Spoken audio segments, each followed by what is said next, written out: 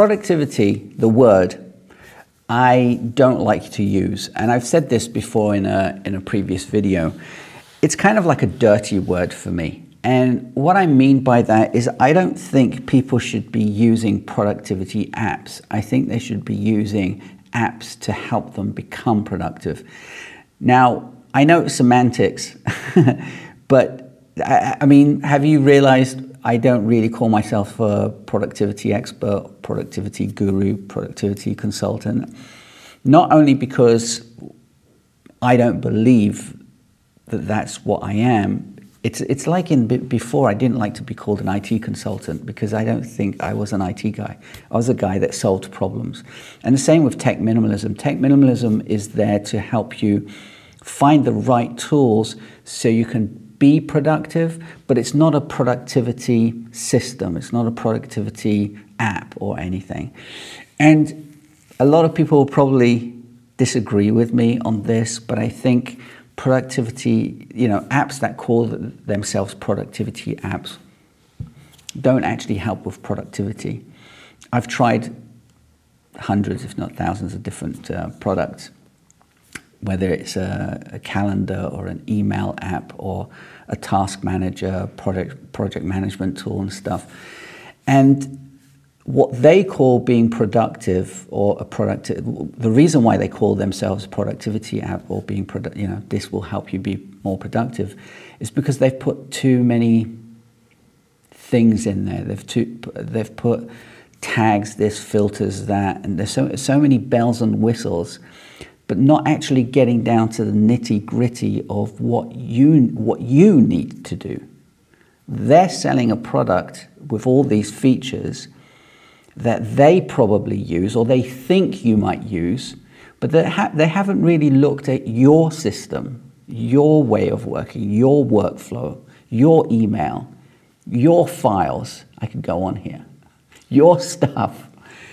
And they think that these features are going to help. It's not about the feature. It's not about the features. It's about the benefits of what something or how something can help you.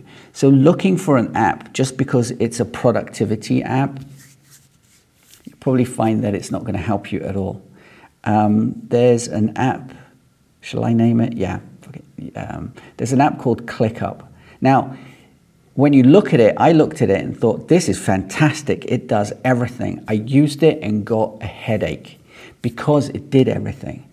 Daylight actually is another tool. It's a fantastic tool. I love the company. I just love what the app does, but it just does too much.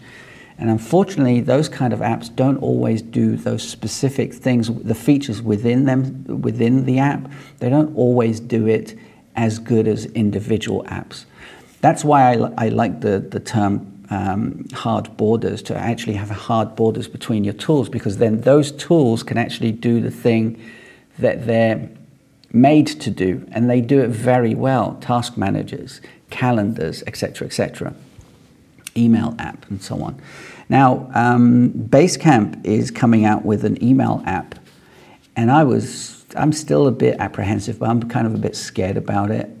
He tweeted yesterday a quick screenshot, and he noted there is no inbox. That freaked me out. An email app without an inbox. Now, it's intrigued me because if I can get rid of the inbox, because effectively, if you look at my inbox, and in the course, I actually go through how I do my emails. If I think about it, I actually don't need an inbox. However, it is causing me some headaches because it's like... So anyway, going off on a tangent, the point is productivity apps are probably negative in connotation to what you actually need to do. Again, they're not looking at your system. They're looking at the features that they're going to sell you.